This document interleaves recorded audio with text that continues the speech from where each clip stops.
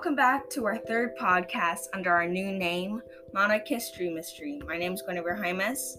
And I'm Jasmine Limbiak, and today we'll be exploring the topic of a murderer trial for a doll held by Tsar Peter III. The murder. A rat was found decapitating one of Peter's toy soldiers by Peter's dog.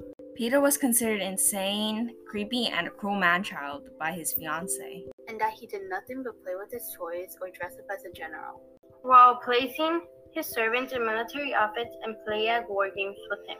He even had a precious amount of toy soldiers inside his chamber, in which he played with a lot.